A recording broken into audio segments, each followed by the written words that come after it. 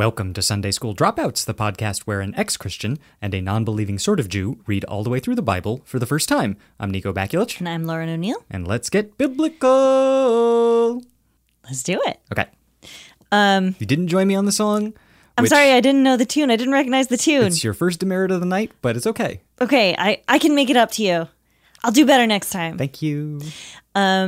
I'm the ex-Christian. I was raised Presbyterian. I taught Sunday school. I sang in the worship band, etc., etc. I am now an atheist. And I'm the non-believing sort of Jew. And I am reading the New Revised Standard Version of the Bible. And I'm reading the NIV, New International Version. And this is not a Bible study podcast, despite the fact that it sounds like one. It's like whatever. Okay. It's like whatever. You know. Yeah. It's like kind of a Bible study. It's not a Christian Bible study podcast, though. And it's definitely not for children because we cuss a bunch. And this episode is going to have like a lot of references to rape and just a lot of misogyny. Yeah, gross stuff. So, be prepared. Mm-hmm. Just, gird your loins for that. It's 11 o'clock. Do you know where your loins are? Is that what you mean, right? Yeah, I was talking about detachable penis. So, a couple fast facts before we get started. Hosea is the book we're reading. Okay. And it's the first of the 12 minor prophets. Okay. Called minor because the books are short, not because the prophets are supposed to be less holy or whatever. Right. Not because they're barely legal teens. Don't bring up barely legal teens on this podcast. In the Jewish Bible, they're all in one book. Okay. And also they're in a different order. It's called the Bible. They're all in one book of the Bible, the scroll of the 12 minor prophets or something like that. And they're in a different order. But we're reading the Christian Bible, so they're 12 separate books, and they're in a weird order that makes no sense. Mm-hmm. So our last several episodes have been focused on the Babylonian exile. Mm-hmm. This one is going to take place just before the Assyrian exile, which is basically, it's the same type of deal in terms of how the Bible describes it. Mm-hmm. It's but it's happening in the northern kingdom of Israel rather than the southern kingdom of Judah. Correct. So you got it. Thanks. I'll give you an A- on that. What? You left out some detail. There's always room for improvement. Okay, I'm gonna fit in the details right now. Basically, all you need to know is just the Israelites are sinning by worshiping idols. God's gonna punish them for this sin by letting Assyria take them over. Yep. And so when we talk about that in terms of the Babylonian exile, it's but then he forgives them because they're his chosen people. Because when Persia conquered Babylon, they let the Jews go back to Judah. In Israel, that didn't happen. So the Assyrians took them over, deported them, scattered them, and they never returned to Israel. They're the 10 lost tribes of Israel, quote Correct. Unquote.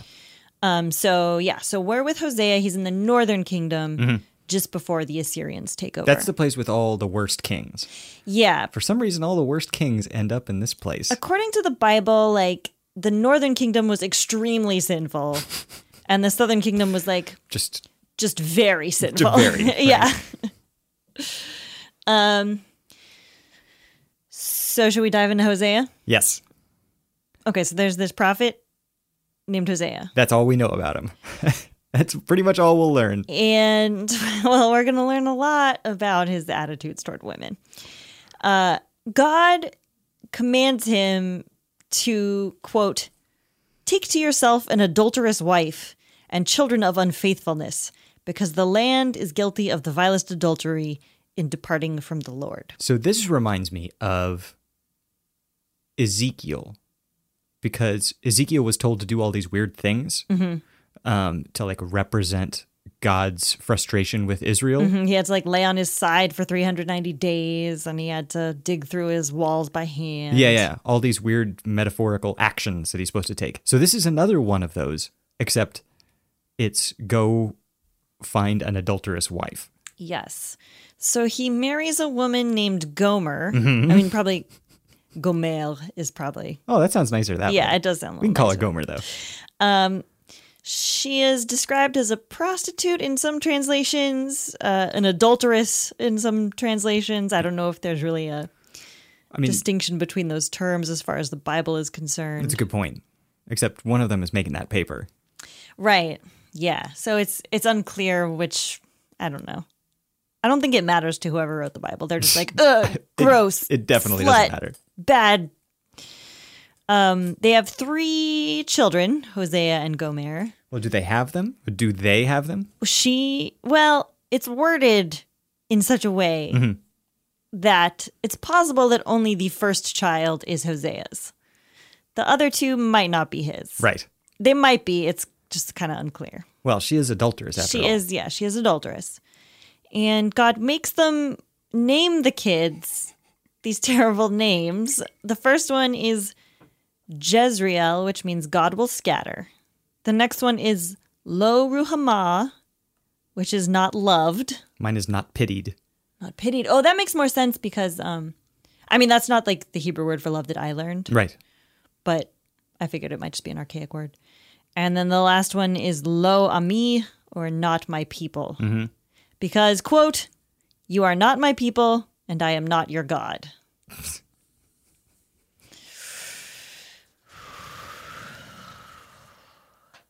So God is just out there messing in people's lives, ruining families. Yeah, and these kids have to just like walk around as living metaphors with names like not loved, just so that God can make a point, which he was already gonna make via like major military defeat and like mass death and like the annihilation of a kingdom. Yeah, but it's about how pure the prophecy is. First, he had to like show that these children weren't loved. Hosea is living this prophecy, though. He's living the prophecy. Yeah, it's like pura vida, you know?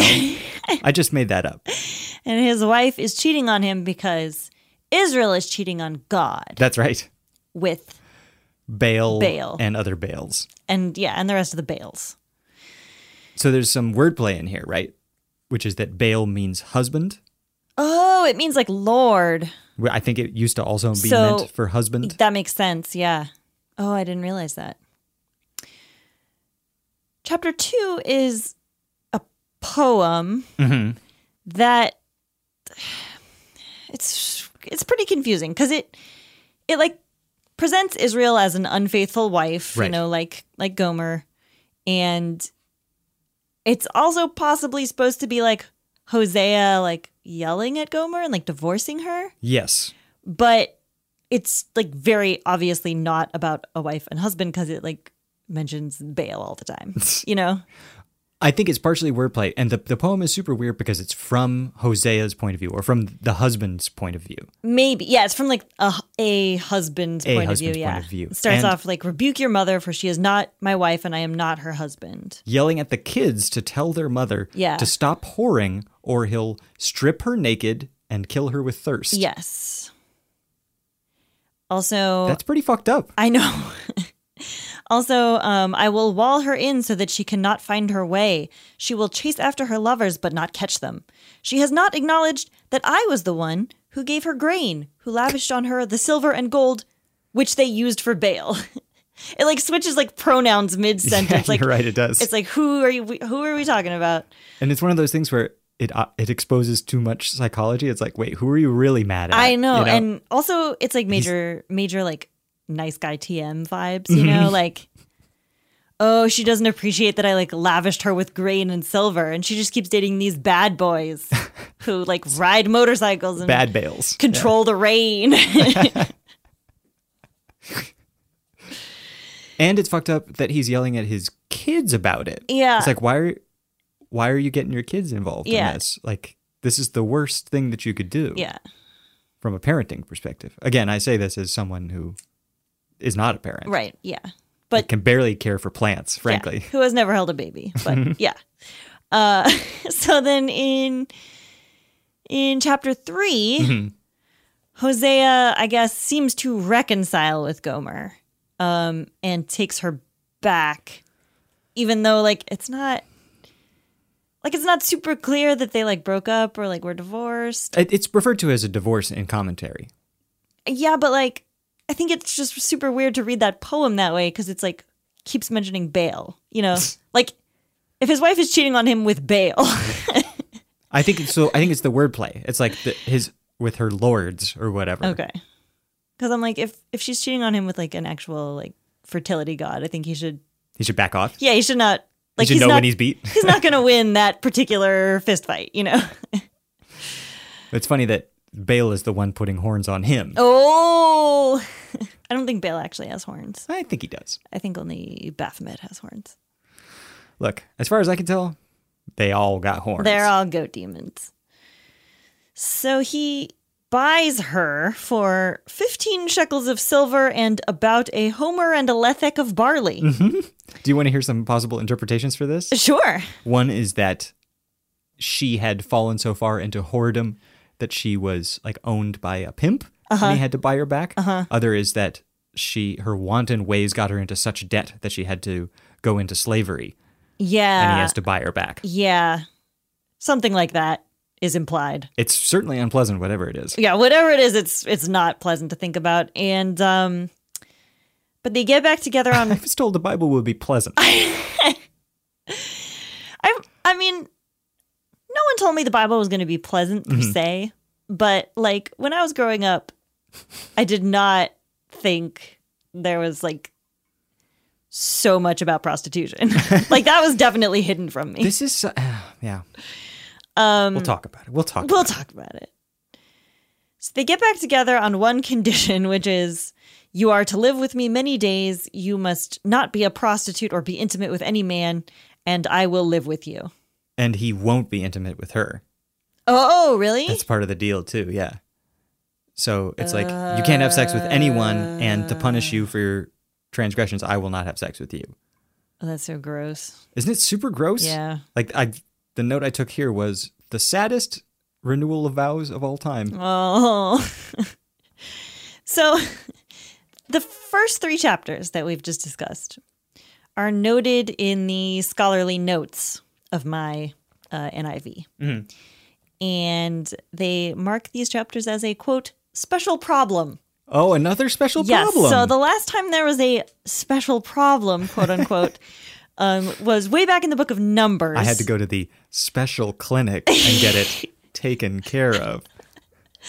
It was way back in the book of Numbers. That was our 4th episode ever. Mm-hmm. And that book gives like very specific numbers of like people who are wandering the desert for 40 years with Moses. Right. And the numbers make no sense. Like it would be like millions of people. So the Bible, my Bible's notes mark that as a special problem. So here the special problem is supposedly that scholars aren't sure whether these chapters are supposed to be allegorical or literal.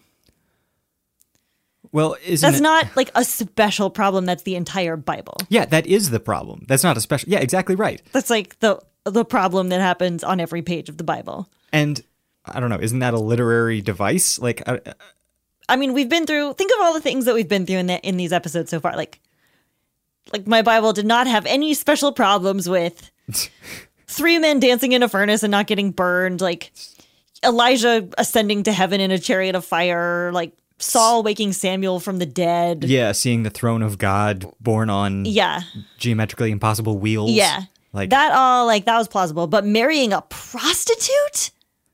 Oh my God, is this for real? I can't believe it. This is just unbelievable. This can't be true. Who would marry a prostitute? It's like, actually, that's the only like realistic, like that's the most realistic I know thing. one guy who married a prostitute. He had long hair and some crazy ideas. Are you talking about Jesus Christ? I think so. And Mary Magdalene? Yeah. Oh, you read about this in the Book of Da Vinci. That's right, the Book of Da Vinci. We haven't gotten to that particular apocryphon yet. Apocryphoid. I found out apocryphon is the actual singular. Is that true? Yep. Ring, ring, ring, ring, ring, ring, ring. Apocryphon. Apocryphon. So then the next 10 chapters 4 through 14, are poetry, much like what we've seen. Some of that good old apocalyptic nonsense. Yeah. It's all about how Israel is sinful and idolatrous, and God's going to punish them for their sin. Now, despite using the like allegorical sex worker story. Uh-huh. I feel like the poetry here is not actually like that much more focused on allegorical prostitution than, say, Jeremiah. No, I don't think so. But they come from the same source, if you know what I'm saying. This same like deep hatred of women. Yeah. Well, a lot of things come from that source in our society. Well, very specifically, these two pieces of work. Yeah. And they are real pieces of work, if you know what I'm talking about. So I just wrote down some good quotes from those chapters. Yeah. I like the way this prayer starts, or not prayer, but this sort of prophecy. I guess, yeah, it's a prophecy. Because it's talking, this particular writer, or whoever assembled this, was real obsessed with the priests and how badly they're letting everybody down. Maybe this was not written by a Levite. Maybe. You know, Maybe. we've had some books in the past where it was like, this was clearly written by a Levite because all they care about is like how much like the priests get paid and like what they get to take. Yeah. Mm-hmm. It mentions how corruption spreads from unpious priests to the people. And it's like the greatest crime that you can commit is to spread that corruption. It also tells us wine and new wine take away the understanding. And I got to say, I have no argument there. I was going to say I'm very confused by that and I don't get it. Oh, well, you're drinking rum. There's no reason for you to be confused. Yeah, it's like you're not drinking wine. Sugar wine, right? I mean, it is like sugar wine. I don't understand. I have Ephraim. That's another word for the Northern Kingdom. Northern Kingdom of Israel. Ephraim mixes with the nations. Ephraim is a flat cake not turned over. Foreigners sap his strength, but he does not realize it. His hair is sprinkled with gray, but he does not notice. Oh, I think it gives him a distinguished look. I know. I'm like, so when Israel's personified as a woman, it's like, ew, gross, slut, whore. And then it's like, when he's a man, it's like, there's a little salt and pepper. Salt and pepper to taste. Yeah, the prophecies run down all the greatest hits of the reasons why Israelites get destroyed: dealing falsely with God, worshiping idols, intermarriage, getting help from outside the nation. It's very petty, and it's the same stuff we've read a million times. Mm-hmm. Yep. Apparently, according to chapter 6, God punishes not to annihilate, but in order to inspire repentance. Thanks, God. Yeah, that's great. I mean, you didn't really follow through on that because those 10 tribes got annihilated. That's a good point. I wrote down, what can I do with you, Ephraim? What can I do with you, Judah? Your love is like the morning mist, like the early dew that disappears. Therefore, I cut you into pieces with my prophets. I killed you with the words of my mouth. That's good. This has a series of metaphors that it compares Ephraim to. Grapes, a young palm, luxuriant vine, a heifer, and a beloved child. Some of them are famous. It also is obsessed with this place called Gilgal, which it says is the source of evil. I don't know what that is. I know what it is. I looked it up in the Jewish Encyclopedia. Will you tell me more? Of course. Gilgal is the place where God accepted Israel's request for a king against his better wishes. Did they have a mass circumcision there? Almost certainly. I feel like there was another mass circumcision there. Yeah, you got to gill that gall, baby. I mean, God is all about gilling that gall. It's not going to gill itself. It's not. I like this line. So litigation springs up like poisonous weeds in the furrows of the fields. This is litigation against God, I guess. Or is it just like, people in Israel, they're just like suing over nothing. Like they need to chill out. Tort reform. Yeah. That's what it's really about. Maybe it's about tort reform. Why doesn't our nation want to have a national conversation about tort reform?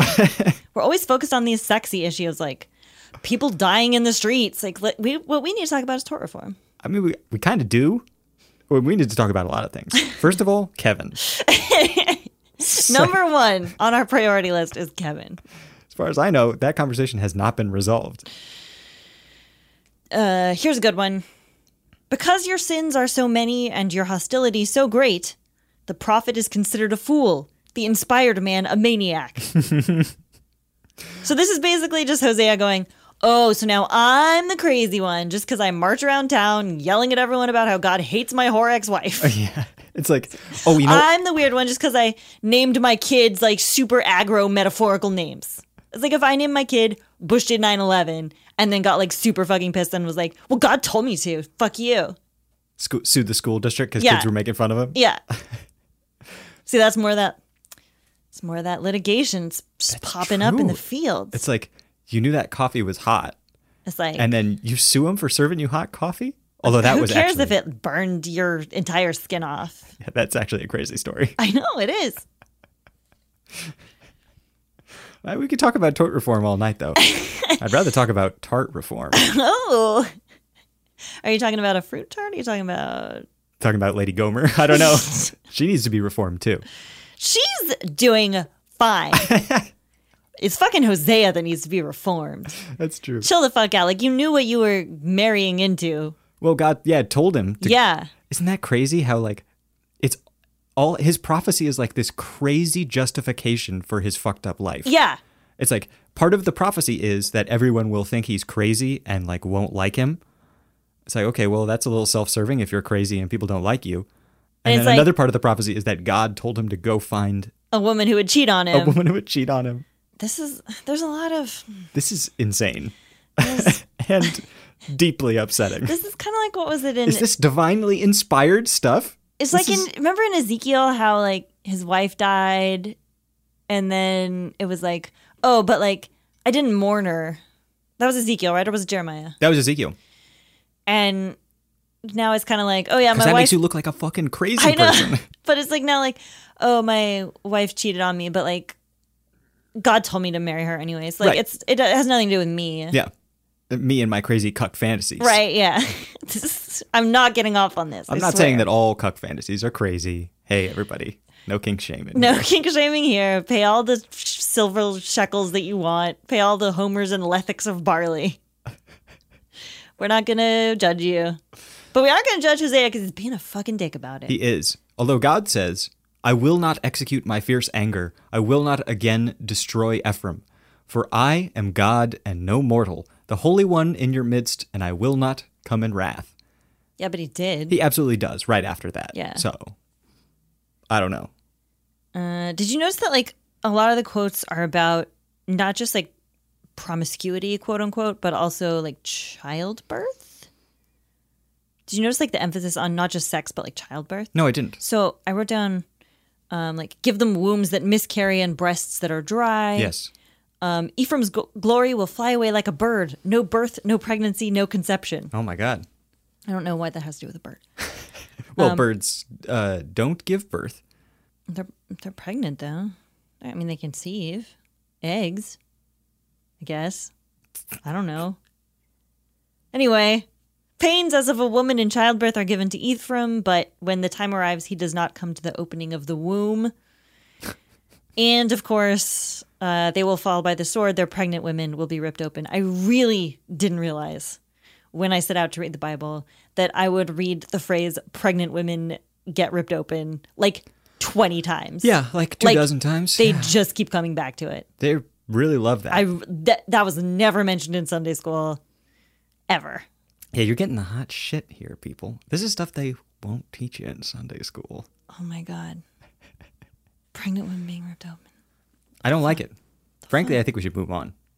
It's been a while, but I think we should check back in with the little boy's cool Bible. Oh, the Scorpion Skateboarding Bible. That's right, the Scorpion Skateboard Bible. That You read this for this book. Well, you didn't read your main thing in it. You read your NRSV as usual. I have not seen any of this. Okay, it's dope. It's dope. This was brought to us by Greg for our Job episode, and Yes. he very kindly left it behind, and it's got some dope stuff in it because it's cool and for boys. Yeah. I probably should plug my ears because it's like not for girls. I mean, it's not for girls, so Like girls can't skateboard or be scorpions. that's a good point. All scorpions are boys, as we know, and all spiders are girls. That's true. Like And then Charlotte's Web. They get together and then they have kids. Yep. I read about it in the internet. This little call out section is called Get Stronger. And the subhead is Adultery is not for me. Okay. This is for like prepubescent boys, by the way. This is for like 12 years and under. It says, the marriage relationship between a husband and wife is the most sacred relationship on the earth. It's one of the closest illustrations of a Christian's relationship to God. That's why God told Hosea to marry Gomer, a woman he knew would be unfaithful in marriage. God wanted Hosea to understand the pain he felt when the people of Israel were unfaithful to him. Big number 7 of the 10 Commandments says, you shall not commit adultery. Adultery is when a married person has sexual relations with someone other than their husband or wife. It's a pretty straightforward definition of it. God strongly warned against adultery in many other places in the Bible. Why? Because it destroys relationships and families. That's why God wants us to honor the marriage relationship and stay faithful. As a man of God, you should already be committing in your heart to be a faithful partner to your future wife. Okay. Are you ready for that? All right. Get a load of this All is right. literally the name of this call out. Okay. This is the skateboard with a crab on it. It's a crab. It's not a scorpion. It's got no tail. Why does it grab a skateboard? It's also got 10 legs. What is it a tick? Is it a very large tick? It's not worth thinking about, but it is rad. Nar. Check out Hosea 5:12. I'm checking. It's better to have God as a father and a provider and a guide to you than a moth who eats your favorite clothes, a rot that destroys your house, and a lion that tears you in pieces. Yeah, that would be better. Wait, does it actually say that? Yes, it does. Oh my god. All right, get a load of this. It's another skateboard, except this one's got cool ass, like swirly geometric designs Oh on it. yeah, it's got the spirals. Yeah, there's it's two a different. spiral board. Yeah, there's two different ones. Ephraim is a flat cake not turned over. Oh, does it explain this? It does. Oh my god. This is like a pancake burned on one side and doughy on the other. Can you imagine your mom serving you that for breakfast? You'd sure hope the dog was under the table. But like that doesn't actually help me understand. I still don't get the metaphor. That's because you're a girl. Oh shit. If you were a cool boy, you'd know. All right. Well, I am taking to heart that I should never serve my non-existent children a pancake that is burnt on one side and uncooked on the other. Oh, here we go. Oh, and to wrap it up, there's another call out here called Make It Stick, where you cut out these sections, I guess, and turn them into sticky notes. What, you're supposed to cut it out? That's what it looks like. Although there is Bible on the back of it. Yeah, so you can't. God knows. Okay. And God knows all, first of all. Zondervan knows. That's a little Bible publisher joke for you? I don't know. If you like that, you might be in the right place. You This might be the podcast for you. I don't know how big a fucking deal Zondervan was to me growing up. Okay, keep going. A garden full of fruit and vegetables symbolizes rich blessings. That's why God said Israel would be like olives, grapes, and grain if they obeyed him. Take a walk in your garden or down the fruit and veggie aisles of a supermarket and think about God's promise of blessing if you obey him. What are 2 of your favorite blessings? What are 2 of your favorite fruits and veggies? Okay, my 2 favorite fruits and veggies are apples and avocados, and my favorite blessings are getting hella rich and getting laid. Did I do it right? The money cat is going to visit you? Yeah. And the sex cat? Yeah. Well, just God is going to bless me with those things by throwing apples and avocados at me or something. I think that's all the wisdom that this boys' Bible, boy style, can provide us. Well, I didn't hear any of it. I can't remember a single word you said because I'm a girl. That's right, and your girl brain cannot process this. But to return to the book of Hosea, it ends by basically saying that God will forgive the Israelites and he'll restore them. Yeah, it'll all come back. That doesn't actually happen IRL. In the southern kingdom of Judah, they do get restored from the Babylonian exile, but in the northern kingdom, they do not. They're just destroyed by Assyria. They're scattered. They never return. And that sucks for them. That sucks. But we will return after a short break. Yep, you can hear some music, and then we'll be right back. Bye. Bye.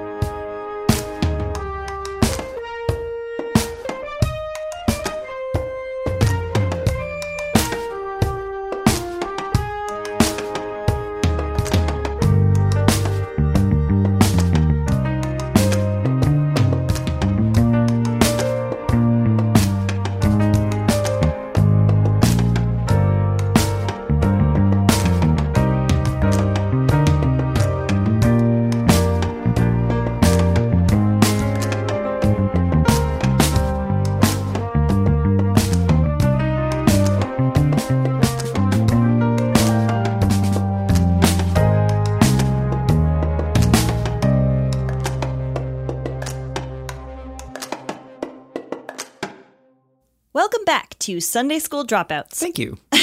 I'm Lauren, I'm Nico. and we are talking, or at least we were talking, about the book of Hosea. Yeah, but you lucky sons of bitches. You're getting a 2-for-1 deal this episode. This is a classic Nico and Lauren twofer. So you may remember from our last episode on the book of Daniel that there were some apocryphal books that are apocryphal verses in... Like bonus chapters. Yeah. And so our guest, Scott Benson, talked about Bell and the Dragon, which was great. Which was dope. But there was one little chapter in there that we didn't have time to fit in. And so we decided to include it in this episode. For thematic reasons. Yeah. So this story is called Susanna and the Elders. If you have a Catholic Bible, it's in there. Mm-hmm. But it is not in the Protestant Bible or the Jewish Bible. So... Susanna and the Elders. Susanna and the Elders. There's a beautiful woman named Susanna. And the Elders. And she's married to... Elders are her backing band, of course. Oh, that would be such a good band name, Susanna and the Elders. So anyway, she's married to a guy named Joachim, or like Joachim. And there's these two pervy church elders who... Joachim's a respected man in the community. He's rich. He's pious. Yeah. He has meetings of the elders at his house because he's got a nice house and the elders have got to meet somewhere. And they notice his wife is real hot. So two of them like... Perv on her super hard. Yeah, and they go and hide in the garden where she bathes. And then when she's out there and she gets naked, they pop out and they're like, hey... consent to have sex with us, or we'll say we saw you having sex with some other guy. Really stretching the definition of consent there. I know, extreme. Like, we're going to talk about this. But they're going to say, if she won't have sex with them, then they're going to say that...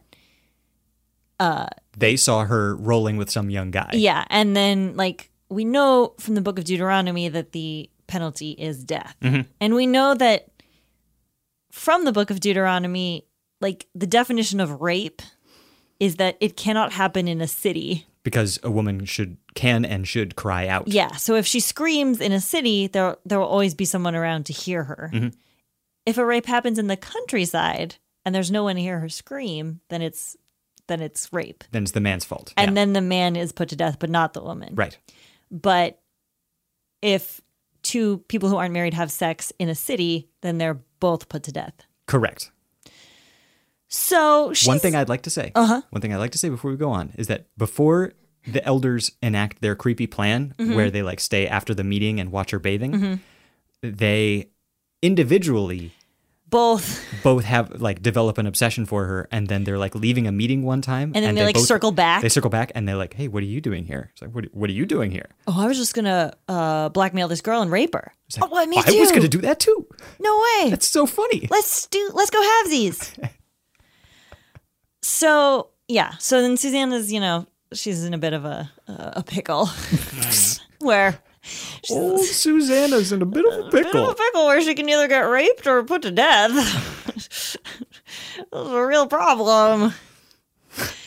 So it's like it's very horrifying.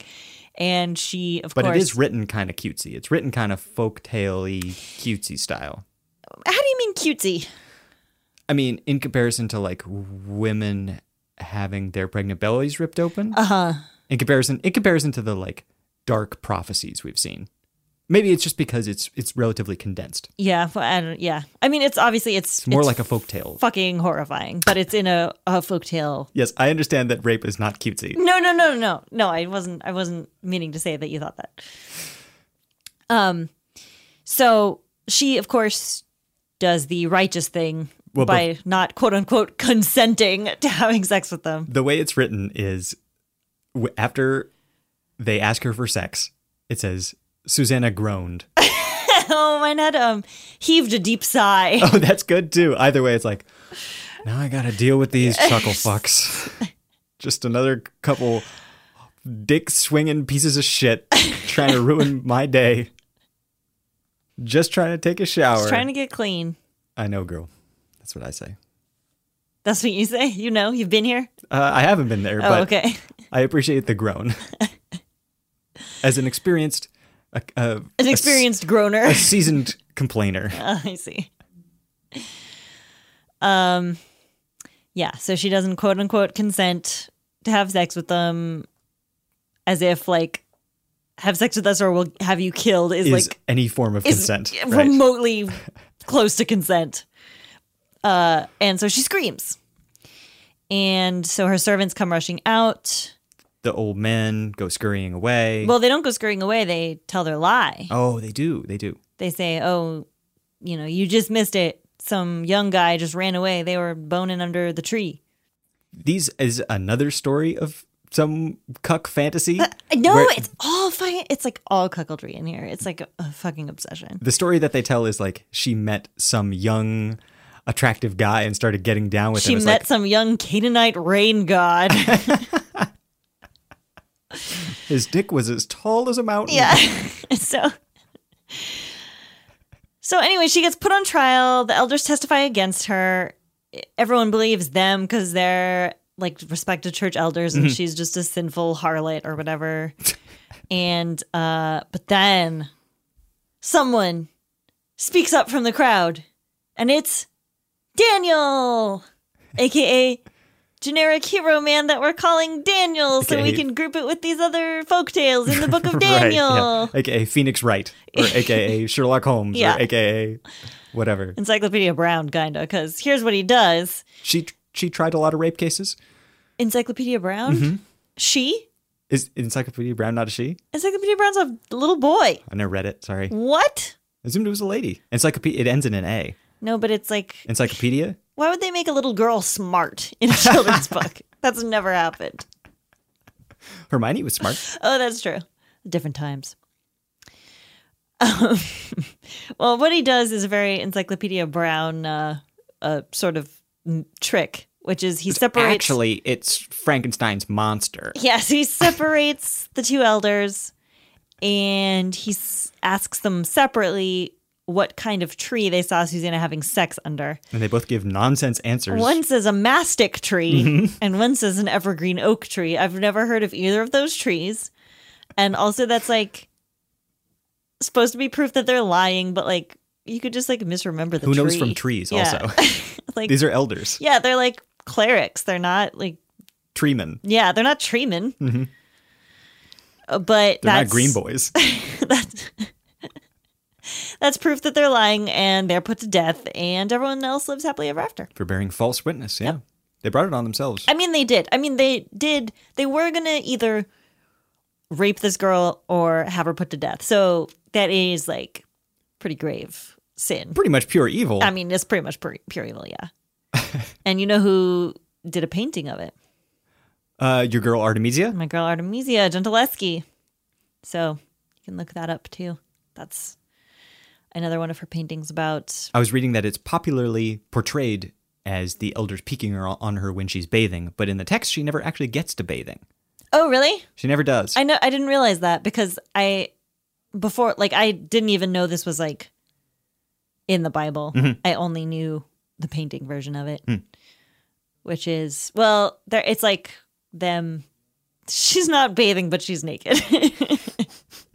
She's just like chilling naked.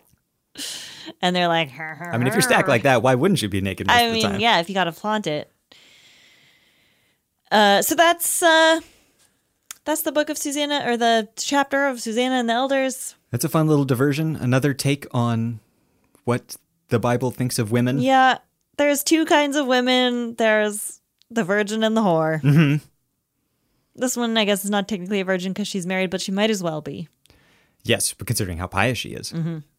It's also supposedly one of the first like court procedurals, or one of the first detective stories. Oh, really? In the way that he like cross-examines her. Interesting. Cross-examines the elders, that is. Yeah. Huh. I also just like the idea that she's like so righteous because she doesn't want to be raped. Mm-hmm. You know, it's like that's not like... It's like, well, you have two garbage choices. It's like, oh, she's not like most women. She wouldn't consent to be raped by two strangers, you know, like to two weird old goat men. Yeah, that's not fucking what most women are. Like that's just unacceptable. Everything is unacceptable. This whole thing about women in the Bible is unacceptable. Yeah, we're packing it in, everybody.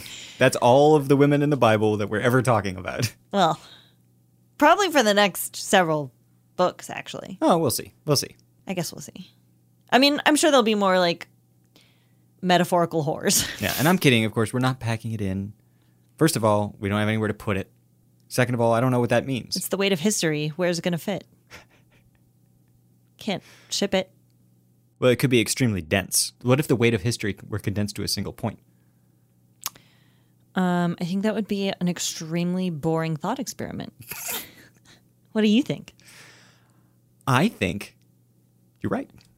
I think. You schooled me. What did you think of the book of Hosea / also Susanna and the Elders that we tacked on there? Asking me to rate this book? I'm asking. Okay, well, let's do it. Fucking rate this book. So, for the book of Hosea, I will give it 2 out of 10 cuck fantasies. Okay. I'm going to keep the Susanna story separate. Okay. Because that doesn't feel fair to me. Okay. And even though it's only like 3 pages long or whatever, I'm going to... Like not even. It's like 1 page. Yeah, I'm going to give it, I don't know, like 8 out of 16 horny goats. Yeah. Yeah. So, Hosea, look. Wait, there was no goats in there? There were some old goats trying to mac on... Some old goats. Yeah, mac on that pious lady. It's because they're horny. Oh, I see. Mm-hmm. I thought they were the greatest of all time, and I was like, they're not the greatest. They're like practically the worst. They're woats. The reasons, I think, should be pretty clear from our discussion, but it's grossly misogynistic. Yeah. It's insane. It seems like a strange paranoid fantasy that somebody wrapped God into. That being said, some of the language is pretty evocative. The poems are kind of nice when they pop up, but it's all ground that we've covered before. Yeah, I was going to give Hosea 2 out of 14 metaphorical marriages because, yeah, it's just like, it's not that long. You can go through it pretty quick, but it feels like forever because it's just on and on and on about... Only the first 3 chapters have anything new in them, really. Yeah. And the thing that they have new in them is terrifying. Some remarkably unpleasant stuff where God... I know it's not actually the way that this is taught in like religious places, but it seems like God is endorsing domestic violence. Yeah. And like child abuse. It's like child abuse to name your kid like unloved. And also to put all this like psychological shit on them, like I'm going to kill your mother if she doesn't stop whoring around. Yeah. Which is what he tells them. Yeah. That's fucked up. Yeah.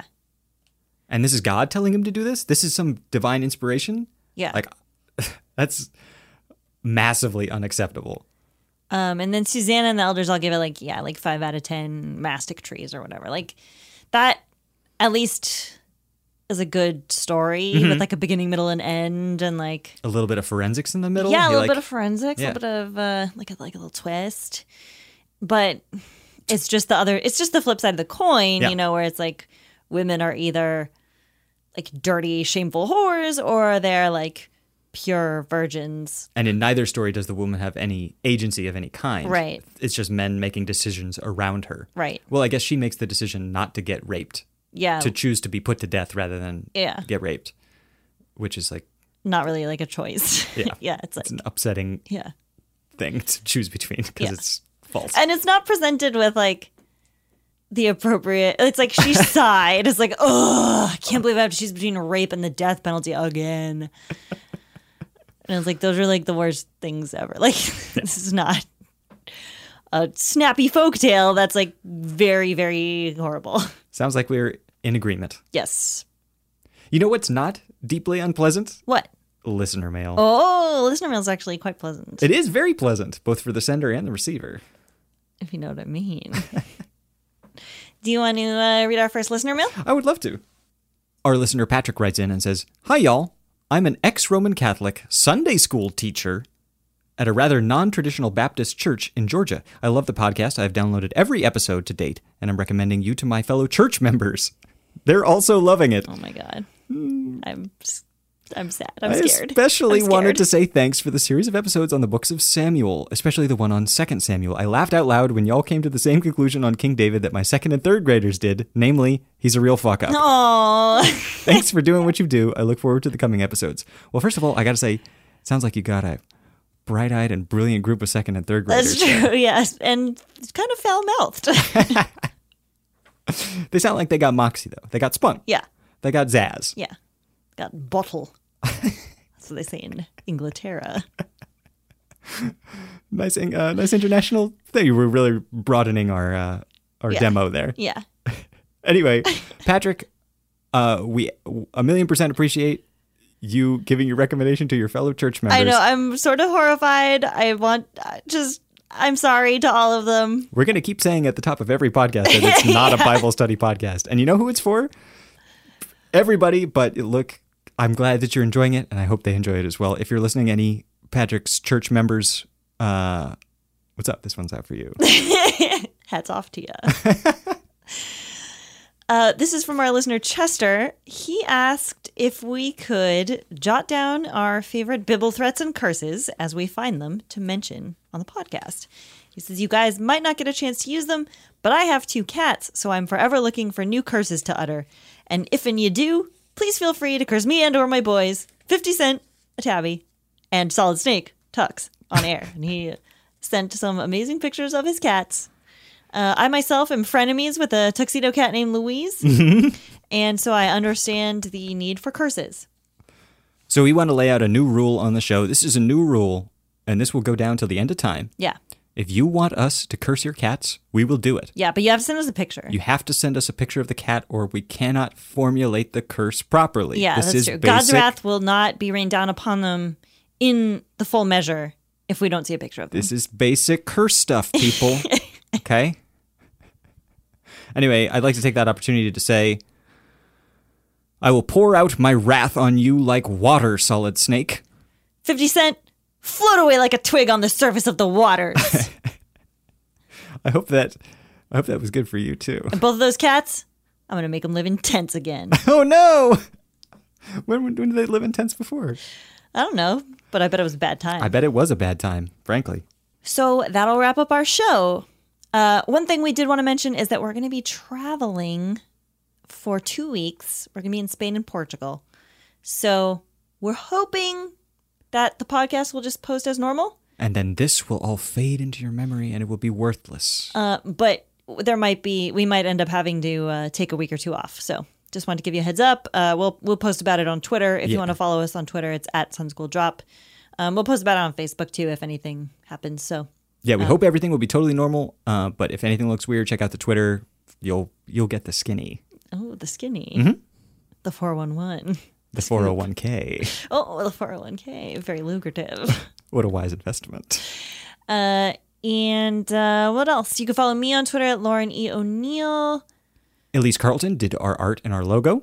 Thank you very much, Elise. And thank you also to Nico, who does our music and our sound engineering and our editing. If you want, we would really, really love it if you'd rate us on iTunes. Yeah, you can be one of the elite crowd, one of the brilliant and bright, shining human beings that have left us a review on iTunes. Something like Team Willow, who said 5 out of 5 kinsman redeemers. Or you could be like Mech64, who said, it's great. It's great. Title, it's great. Review, it's great. You could be like Mr. Boogaloo, who gave us 11 out of 10 cupbearers, which is a faulty fraction, if you ask me. Baby.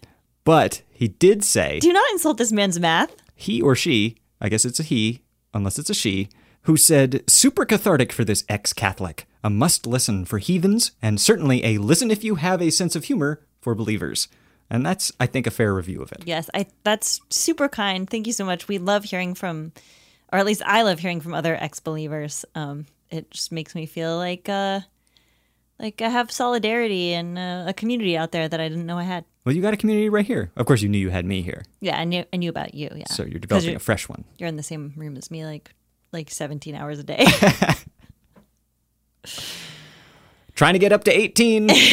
And on that note, we're going to leave you. I hope you've had a wonderful time. We have as well. Of course, my name is Nico Bakulich. I'm Lauren O'Neill. And we will see you on Sunday. Bye. Bye.